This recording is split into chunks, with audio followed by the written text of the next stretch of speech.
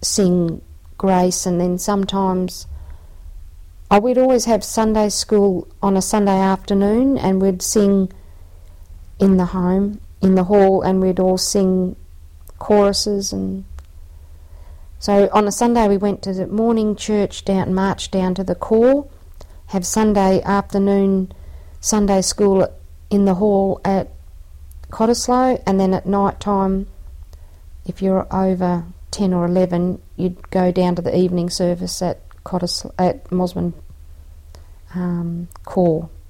Did you say core? Yeah, CORPS. Okay. Yeah, it's called the Mosman Park Salvation Army Corps. So do you think the love of singing came from the Salvation Army or from Oh, home? no, since I was 3 or 4 years old, I sang, and the first thing I ever did, I never had a book or anything before I went to school, but one thing I used to do when I learnt to read and write from primary school, I'd write down every song I ever heard on the radio, and all I ever, on scraps of paper, I'd write down songs and learn songs and sing songs from the 50s.